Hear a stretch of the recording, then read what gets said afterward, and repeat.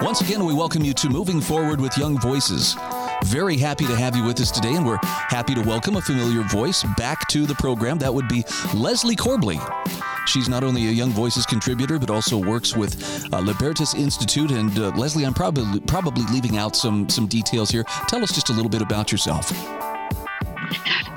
Thanks for having me on, Brian. I always appreciate the opportunity to hop on your program. So I'm the privacy policy analyst at the Libertas Institute, and my work focuses on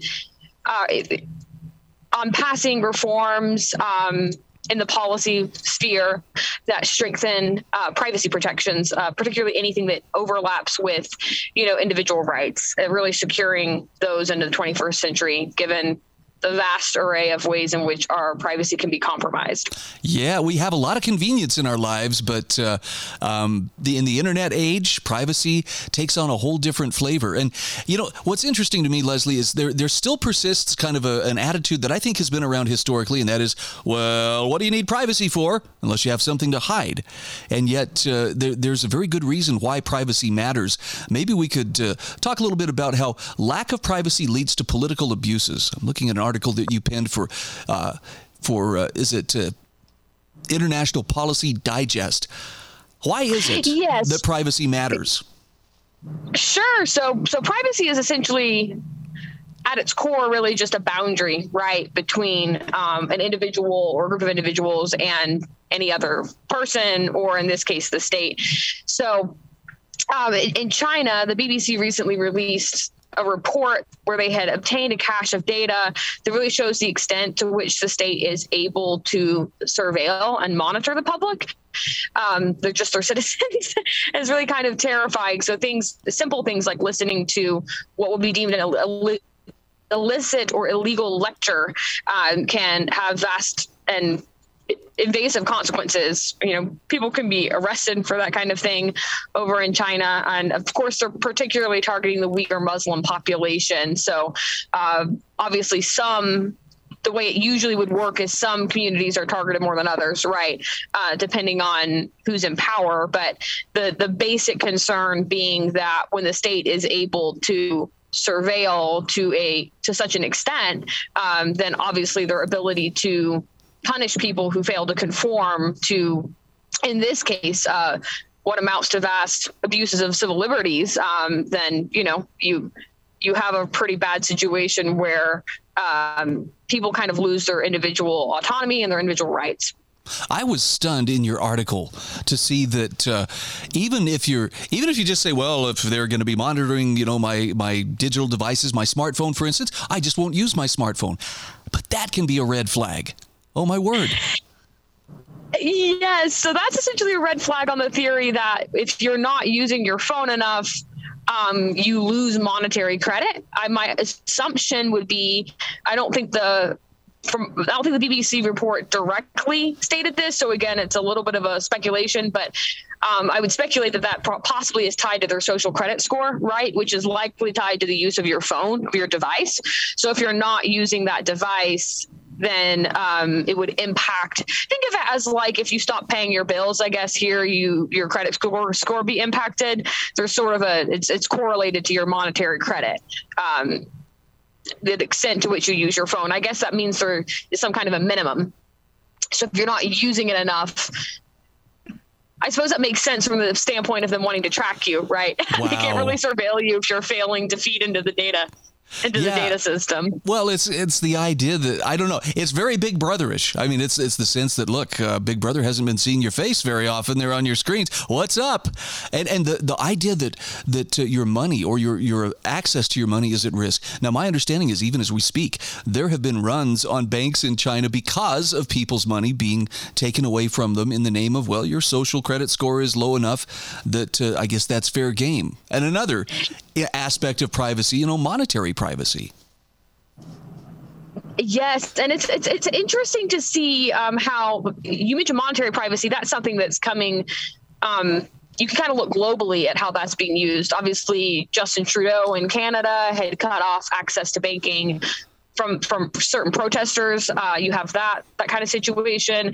And then you also just have the rise of, you can now see several multiple nations that are very large and powerful across the globe using using terrorism, domestic terrorism specifically, as sort of a pretext under which they can begin to justify some of these invasive practices and as impetus to sort of violate individual rights, saying, oh, well, we're protecting against terrorism, right? That's becoming more widespread, right? I believe Justin Trudeau invoked that kind of rhetoric. China certainly hides behind that pretext. And in some ways, I mean, the United States has an unfortunate history of having done that in the for really since 9/11. So this isn't really limited to just one nation as far as some of the patterns, right? Obviously, the extent of what's happening in China and the specifics are not occurring in other countries, but there's some patterns that seem to be emerging in multiple contexts, which is very troubling.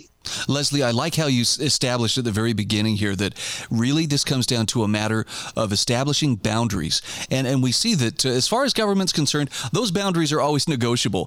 For instance, you mentioned in your story, the parents who voiced concerns at school board meetings. It turns out now they could be considered a threat of domestic extremism or something. There go those boundaries moving, and well, we have to spy on them because, they might be up to something. What is being done to help keep those boundaries in place or to reinforce those boundaries who are necessary to keep government from just running roughshod over the populace? I think this is where state reforms, it does sound like a long haul. Obviously, what happens at the federal level can't be stopped by state laws, but really states need to start really reinforcing proper warrant requirements, right? We've been letting this slip for decades at the judicial level. And I think also just the public hasn't been engaged in these issues of what constitutes a valid warrant, what information should we be able to seek from that? These kind of like basic questions of law that were very, very well understood, say, at the founding of the nation, or I think are much less understood now. And the ways in which those protect against some of these problems aren't, that through line is not, I don't think, easy for the public to see. But it could really help. So, for instance, even something as simple as understanding how broad our current federal definition of domestic terrorism is. It is extremely broad and extremely vague, and that lends it to being easily abused, right? So there's that problem. And then also the problem of being able to obtain a lot of information with just one warrant. So I'm sure we talked about this before where you have these, for instance, geofence warrants where, okay, we're saying a crime was committed. We're going to draw a virtual boundary and we want all user data so we can sift through it to find a suspect, right? So that's these are now common practices, and that's very troubling from a privacy standpoint. And so really just the more the states and citizens engage on this issue, I think the better off we are as far as putting pressure, both to help the problems not get worse, right? You kind of want to stop the bleeding, but also to hopefully in the future move the needle on the Overton window further towards protecting our privacy rights. Leslie, what would your advice be to people who tend to minimize this and say, well, but at least we're not China? I mean, come on, China's so much worse. What would you say to them? We're certainly not China. There's no dispute about that. We're not in that realm at all. But that being said, we are continuing to condense power federally, which is very troubling, and that we have the technological, and increasingly our law enforcement is comfortable using this technological advances we've made. So essentially think of the infrastructure that China has to rely on in order to do this. It's not as though we don't have that capacity here. So it's more of a you inch close to these things without realizing it. And it's not going to, vast violations of civil liberties aren't going to look the exact same, right? Let's say hypothetically we were to end up in something akin to a surveillance state. I don't think it's likely that that would look exactly the same in the U.S. is China, right? We have different cultures, we have different, there's just a lot of differences. It's not going to completely mirror that. And so that's another thing I think people need to understand, is that just because something doesn't look exactly like the big, bad, scary thing you're not dealing with doesn't mean it's not a problem. And also, just because the problem isn't at a certain level of severity right now doesn't mean there's no ability for it to move in that direction. So yeah, I love how you put this in your article. To lose privacy is to lose freedom. And if people can make that connection, they can understand this is why you don't want to give away too much of your privacy in the name of, but it'll make me feel safe, because that freedom matters, even if the water's looking a little bit rough, right? Well, yes, it matters. And also, you just don't, once you open that genie, you can't really put it back in the bottle. Once you lose your freedom, you may feel safe today, but you really don't have any guarantee that you're going to feel safe tomorrow, depending on where the tides blow, right? So it's just, you're sort of almost it's almost like short-term thinking, right? And sort of, I want to feel safe now, but what about in the long term, right? So freedom obviously does come at a price. You can feel, but you can feel safe today, and you don't know where your government's going to land you tomorrow, right?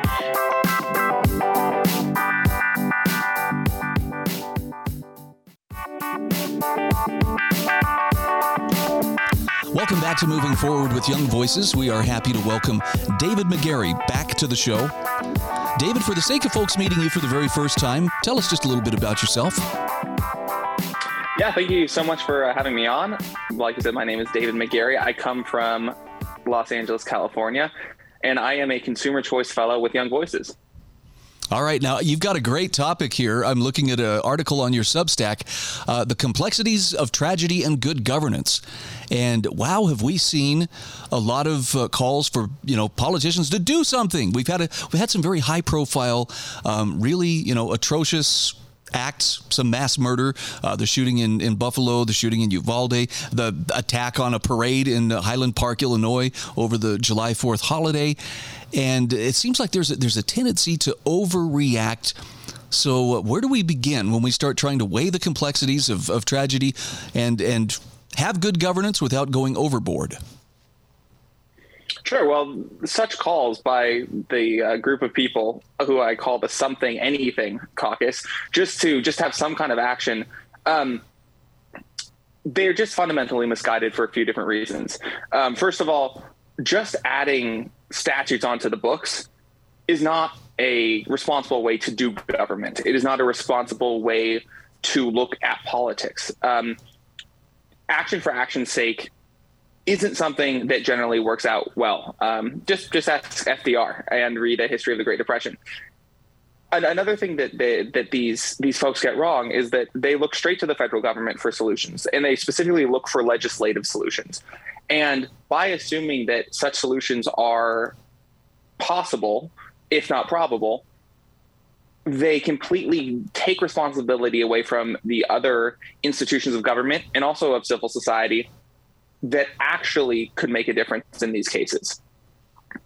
Yeah, I get the idea that people are looking at something that shocks their senses, causes grief and outrage, and I understand that they want to do something, but boy, does it not seem like politicians are just waiting there. I mean, maybe paper in hand, just, okay, here we have the emotional leverage to finally move this forward. Talk to me about what was just passed and signed into law, passed by Congress, signed into law by President Biden to address so-called gun violence. What exactly did they accomplish? Sure. Well, there's a lot of federal spending for various mental health programs, school programs, and then the big headline proposal in this new legislation is federal subsidization for state red flag laws. And this topic of red flag laws is really it's a complicated subject, and there's a lot of people who have a whole spectrum of ideas about it. I'm probably a little bit more squishy on such laws than maybe a hardline libertarian would be. However, with that said, I think that, like I said before, the run straight to the federal government, the demand for something, anything to be done, really runs around the actual places where we can make change. So there are very good cases to be made that this new law will actually have little to no effect. Maybe it will prevent some bad actors at the margins, but it is definitely not a catch-all fix. It is not a panacea. It is not a solution for the main problems that are causes of gun violence in our country, or just violence in general. I like the quote you attribute to Jonah Goldberg about making decisions when you're blindingly angry. And I have a theory here, and I mean, feel free to disagree with me on this, but I think when something big happens, and I'm just going to take the Uvalde school shooting, since that one really blew a lot of people's minds and just, made people really upset. Politicians understand they have a very limited window of opportunity during which time people's emotions are basically in charge. And after a short time, a couple of weeks or so, people kind of come back down to earth. They think more rationally. But during that brief window, that's the time they want to try to get the momentum moving to pass whatever legislation, regardless of whether it does what it's advertised to do. It's just it's a very opportunistic mindset, to my thinking. I think you're 100% right. The incentives that are provided by politics encourage politicians to act now, faster. But to be fair to the politicians, that's also just human nature, right? Anyone who's in a position of power is going to want to capitalize on a very distracted nation's attention while they have it for a brief amount of time. So I completely understand where politicians are coming from.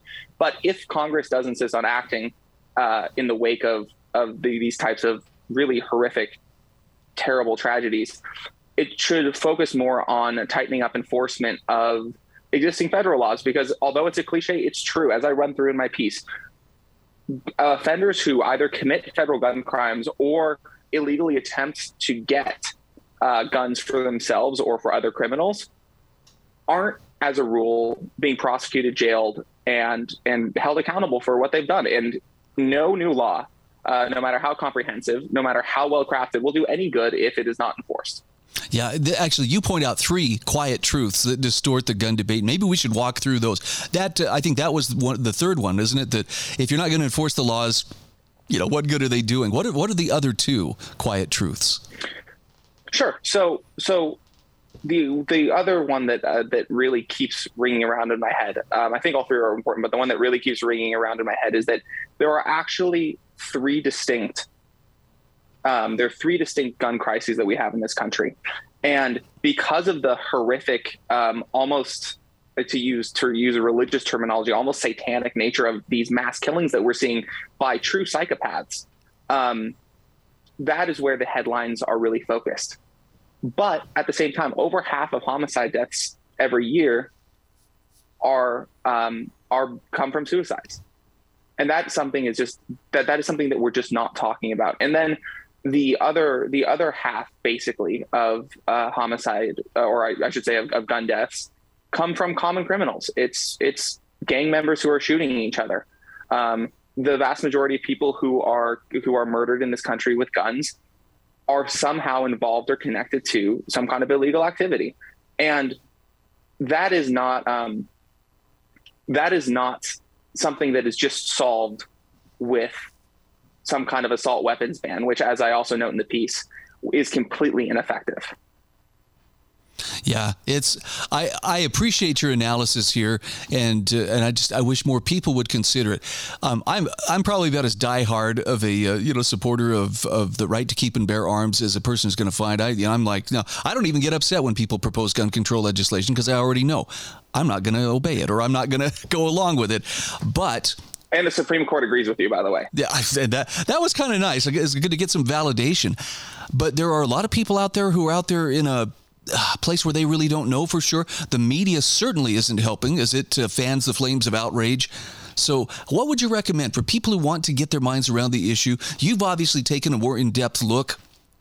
Where can people start to get to the roots of the problem instead of just standing there swatting at symptoms? Sure. Well, I think just taking a moment to really consider these issues is a good first step. And that's one reason why I didn't publish this piece until a couple weeks after the Uvalde shooting. And then as I noted at the bottom of my piece, I didn't comment on the Highland Park shooting because there simply wasn't enough credible information that was available at the time that I was publishing the piece, and I was not going to issue a hot take that could just turn out to be wrong. I think that the information we had at the time and subsequent information did validate what I wrote. But I'm not in the business of giving hot and probably inaccurate and incendiary takes on such important and complex cultural issues. With that said, a good place to start with these issues is the writings of certain people who really done the work and have put in a career of writing and thinking about them. I rely heavily on National Review's Charles C.W. Cook and Kevin Williamson, who are just fantastic sources. But also just in terms of going further into the solutions of this issue for just your regular person, get involved in your community. If you know someone in your circle who seems to be having problems, who seems to be having mental health issues, get them the help they need. Maybe it will prevent a mass shooting, maybe it won't, but you'll at least help that person, and that's how we make the world better. Again, we are visiting with Young Voices contributor David McGarry. Where can people follow you? Follow me on Twitter at David B. McGarry, and also subscribe to my Substack, which is The Thoughtful Spot.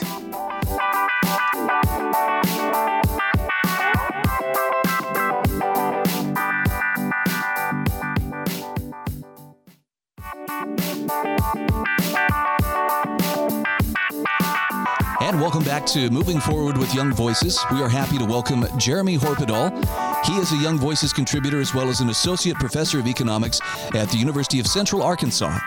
And Jeremy, I'm sure I've only scratched the surface here, so if you wouldn't mind, tell us just a little bit about yourself.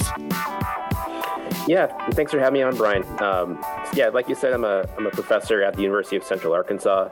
I'm also the director of our research center here called the Arkansas Center for Research and Economics. And I teach, I do research, and I also do a lot of public outreach, such as doing things like this, being on a lot of local TV, writing in the big newspaper in Arkansas. So doing public policy focused mostly on Arkansas, but like to talk about national policy too whenever I think there's something interesting to talk about, like I think there really is with prices lately. Oh, yeah. We're all feeling it, and I don't care what you're buying. The prices are higher, and people are complaining about it. And of course, politicians are hearing this and thinking, well, we ought to do something. So I guess oftentimes they'll want to turn to, why don't we institute some kind of price controls and give the people what they need? But you make a very strong case in your realclearpolicy.com article that price controls really aren't the way to go if you're going to address soaring prices. Why is that?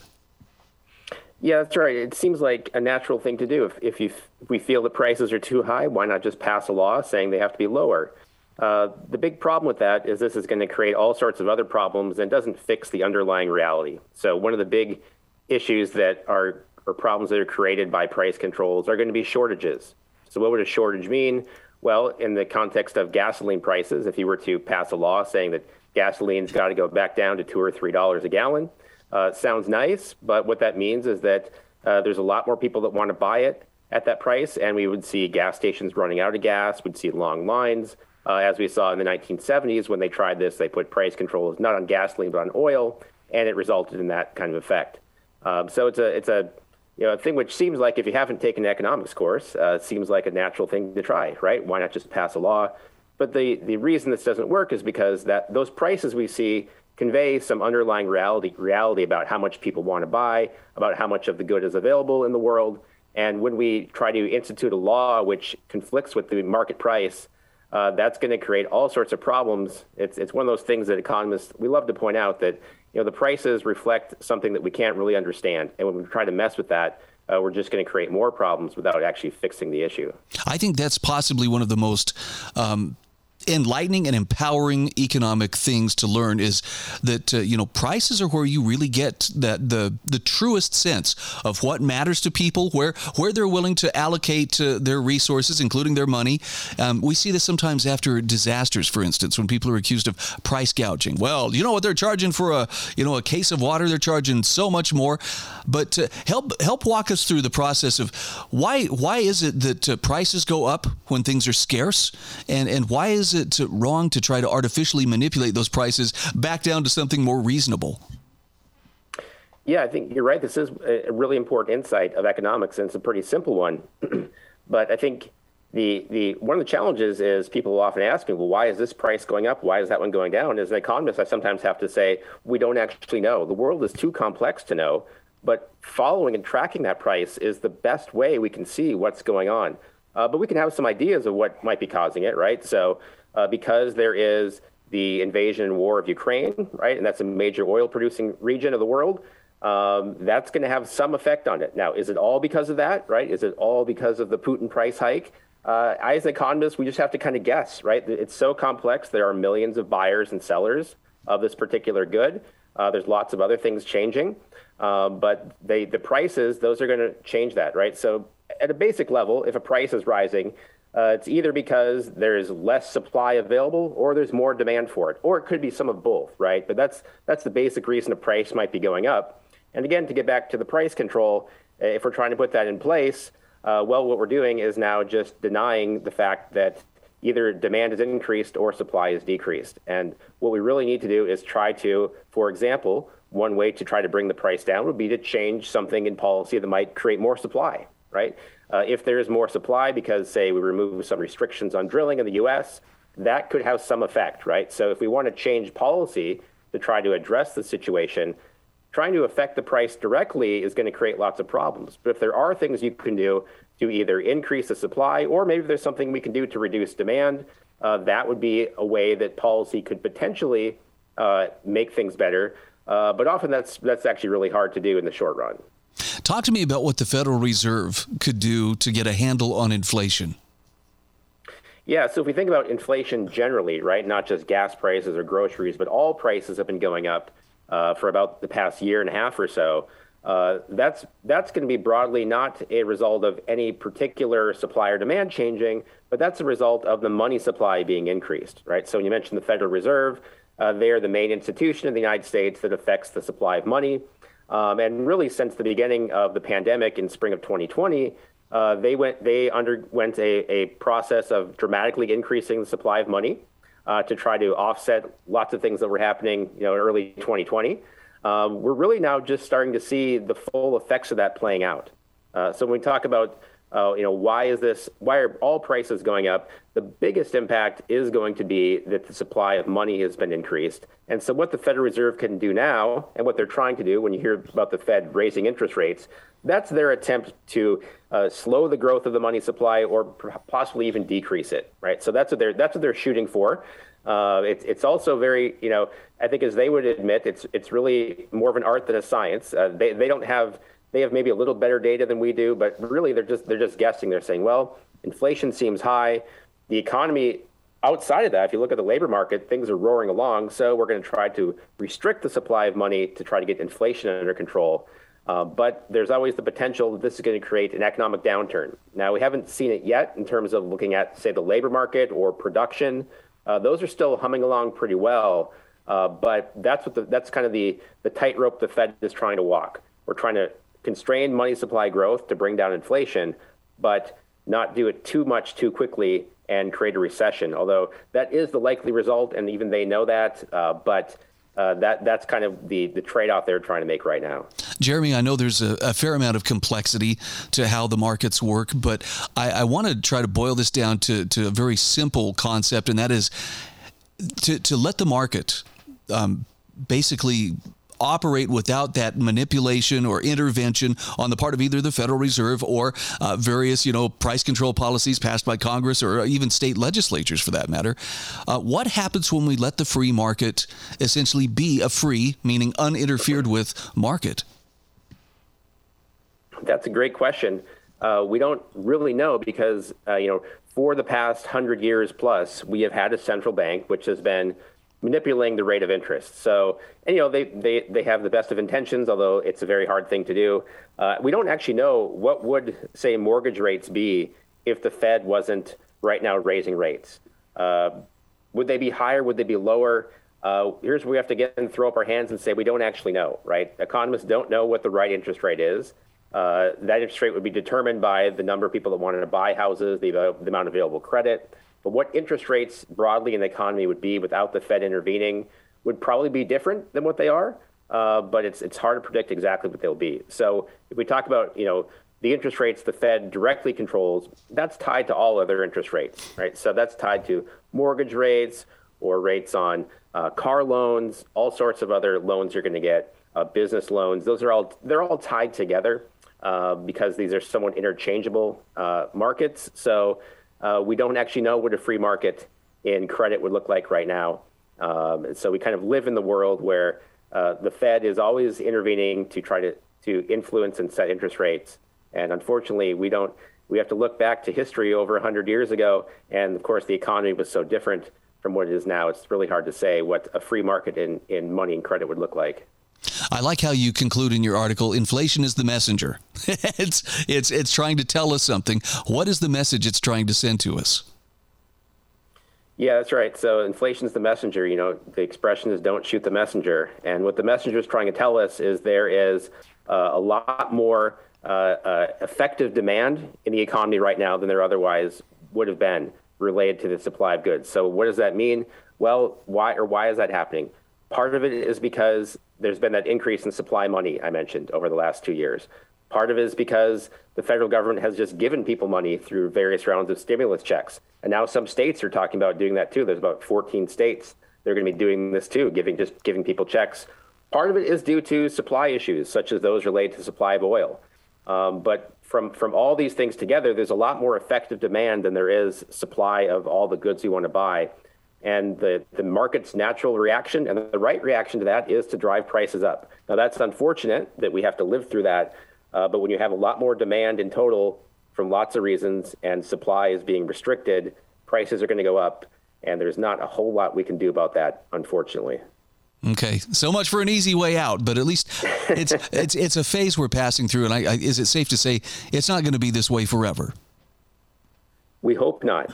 Okay. But yes, I think the actions the Federal Reserve are taking now will bring down the rate of inflation. Now, how long and how fast, that's hard to say, but at least they're moving in the right direction to try to get us to a slightly better world. Okay, we are talking with Jeremy Horpedal.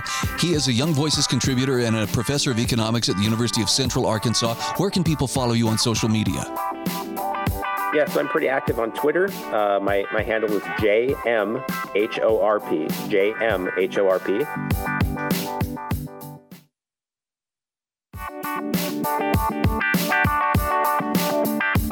Welcome back. This is our fourth and final segment today of Moving Forward with Young Voices. Happy to welcome Roy Matthews back to the show. And Roy, for those who are meeting you for the first time, take just a moment. Tell us a little bit about yourself. Like you said, my name is Roy Matthews. I'm a public policy associate at the Alliance for Innovation and Infrastructure, that's AII, in Washington, D.C., where I focus on transportation, energy, infrastructure, and technology public policy issues. Boy, if you're focused on energy, I bet you've got your hands full with some of the things that are going on right now, because I hear a lot of people talking about energy, primarily what they're paying for it at the pump, but worldwide, it's a major concern. And you point out in an article that you wrote for National Review that there's a liquefied natural gas plant shut down in Texas that is going to add to already, difficult times for any energy consumers here in the U.S. What's the story behind that plant and behind what happened there?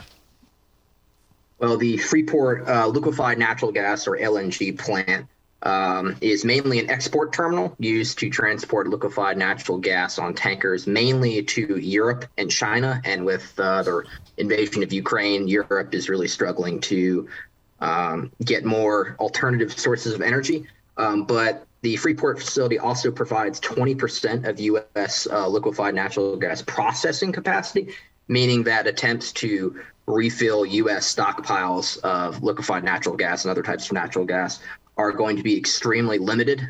There is a pipeline explosion caused by overpressurization inside the plant, and they originally projected it would only be shut down for a few weeks, but right now they are trying to ramp up production again, and it will only partially be shut down until September.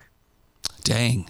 Now, I need a little bit of clarification. Maybe you can help me understand what is the difference between LNG and, for instance, the CNG that cars run on, or natural gas that we use in our homes. Is there a difference between those things? Or is there some different use for each one of those types of gas? Yes. So liquefied natural gas is just natural gas that has been pressurized and is dropped to, I believe, below temperatures of below negative 200 degrees Fahrenheit, which liquefies it. It makes it much, much easier and cheaper for transportation. So it's one way to transport natural gas over long distances on a cargo ship without having to worry about pressurizing tanks or gas leaks or anything like that. Okay. What is it primarily used for? I mean, is it still just natural gas? It's just been reduced to a liquefied state, and will eventually be unpressurized? So it's primarily used to heat or cool homes in the U.S. The Europeans are trying to use it as an electricity source, but it's mainly used for heating and cooling houses. So in the summertime, natural gas prices the demand for natural gas is usually higher because we're all trying to cool down in hot summers. But in this upcoming winter, the reason this is so serious for colder states is because with less natural gas available domestically, you're going to have price spikes. And if we're all trying to stay warm in the middle of a cold winter to heat our homes, our heating bills are going to go up. Dang. I mean, things have been kind of challenging, but this just adds another layer of difficulty. What about the consumers in, for instance, Europe or elsewhere? What does this mean for them? I think Europe is probably in a worse position than we are. Yes. So I believe I read Germany is, rationing hot water and other just basic necessities because they have actually had to reactivate several coal-fired power plants that go against their green energy goals. And the Netherlands has also pushed back their green energy transition plans because they are also having to reactivate old coal-fired power plants that were built in the 1970s. So they are in a much worse position than we are. However, the U.S. does still lead the world in liquefied natural gas and oil and gas exports, which is good. However, the infrastructure that is essential for transporting these goods around the country for consumers to use and to port to be exported also faces some hurdles from inflation and labor shortages. I don't mean to sound, I don't want to sound insensitive here, but it seems like these green initiatives and the desire to do more climate-friendly, approaches to energy are coming at the cost of prosperity and comfort. And I mean, it sounds like we're gonna do what's right by the environment, but in order to do so, we're gonna all have to be a lot more uncomfortable. That's how it comes off. And I'm talking primarily about Europe. Am I wrong to characterize it like that? It just seems like they're getting a pretty crappy deal in return for green energy. No, I think you're spot on. And, I'm not anti-clean energy or anti-energy transition. Let's do that.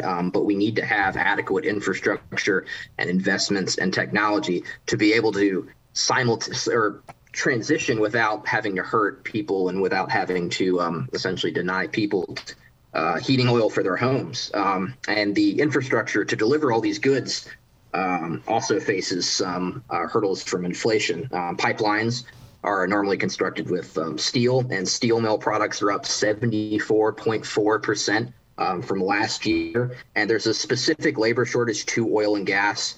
Some experts think it's because of the sort of anti-oil and gas rhetoric coming from the administration, and people just don't want to work there anymore.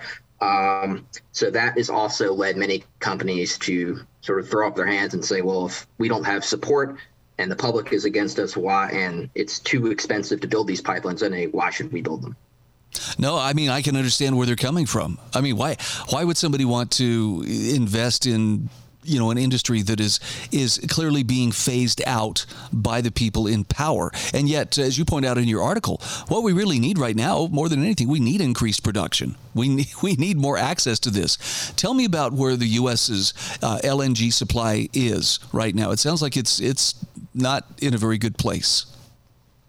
So I believe the LNG and other other distillates, meaning oil and fuel oil, the reserves are actually being tapped by the Biden administration to make up to make up for gas shortages or to try to tone down gas prices.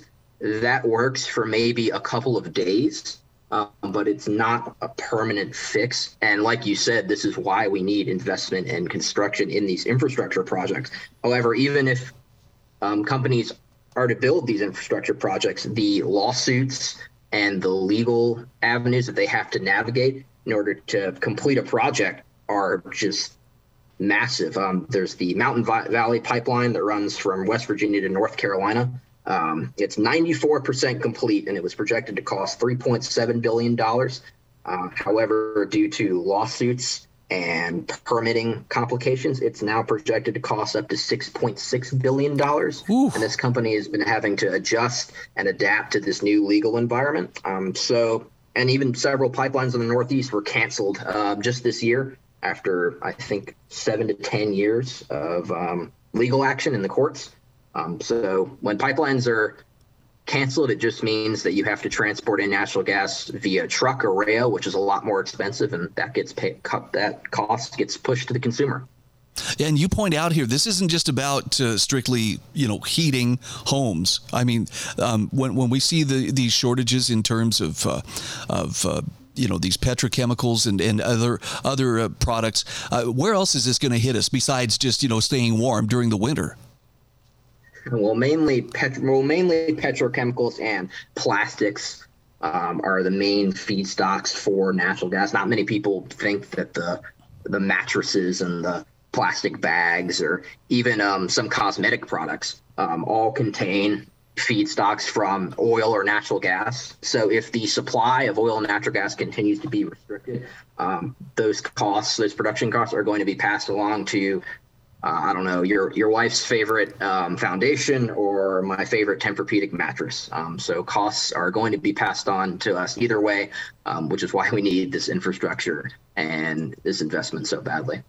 So the bad news, but it's still the truth that has to be faced, is prices are still going to be, or costs at least, are still going to be higher for the foreseeable future. I have to ask you this, Roy. Does this look like a short-term or a long-term kind of thing that we're going to have to work through? This would be a longer term issue, especially with the winter season coming up. If we were to get past that, you still have to prepare for hurricane season, which is not something that most people think about, since most of the LNG terminals that export to Europe and China, along with processing U.S. LNG, are located along the Gulf of Mexico. So if we have a hurricane take another plant offline or lead to pipeline closures, that's just going to spike price again. I don't want to speculate, but that is a scenario that we could look for, that we could experience in the future. So it's a much more longer term problem. All right. We are talking with Roy Matthews. He is a Young Voices contributor as well as a public policy associate at the Alliance for Innovation and Infrastructure. Tell everybody where they can find you online and where they can follow you on social media. Sure.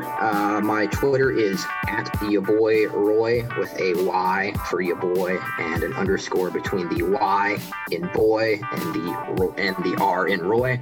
You can also visit AII.org to see policy blogs, papers, and research projects that we're currently working on.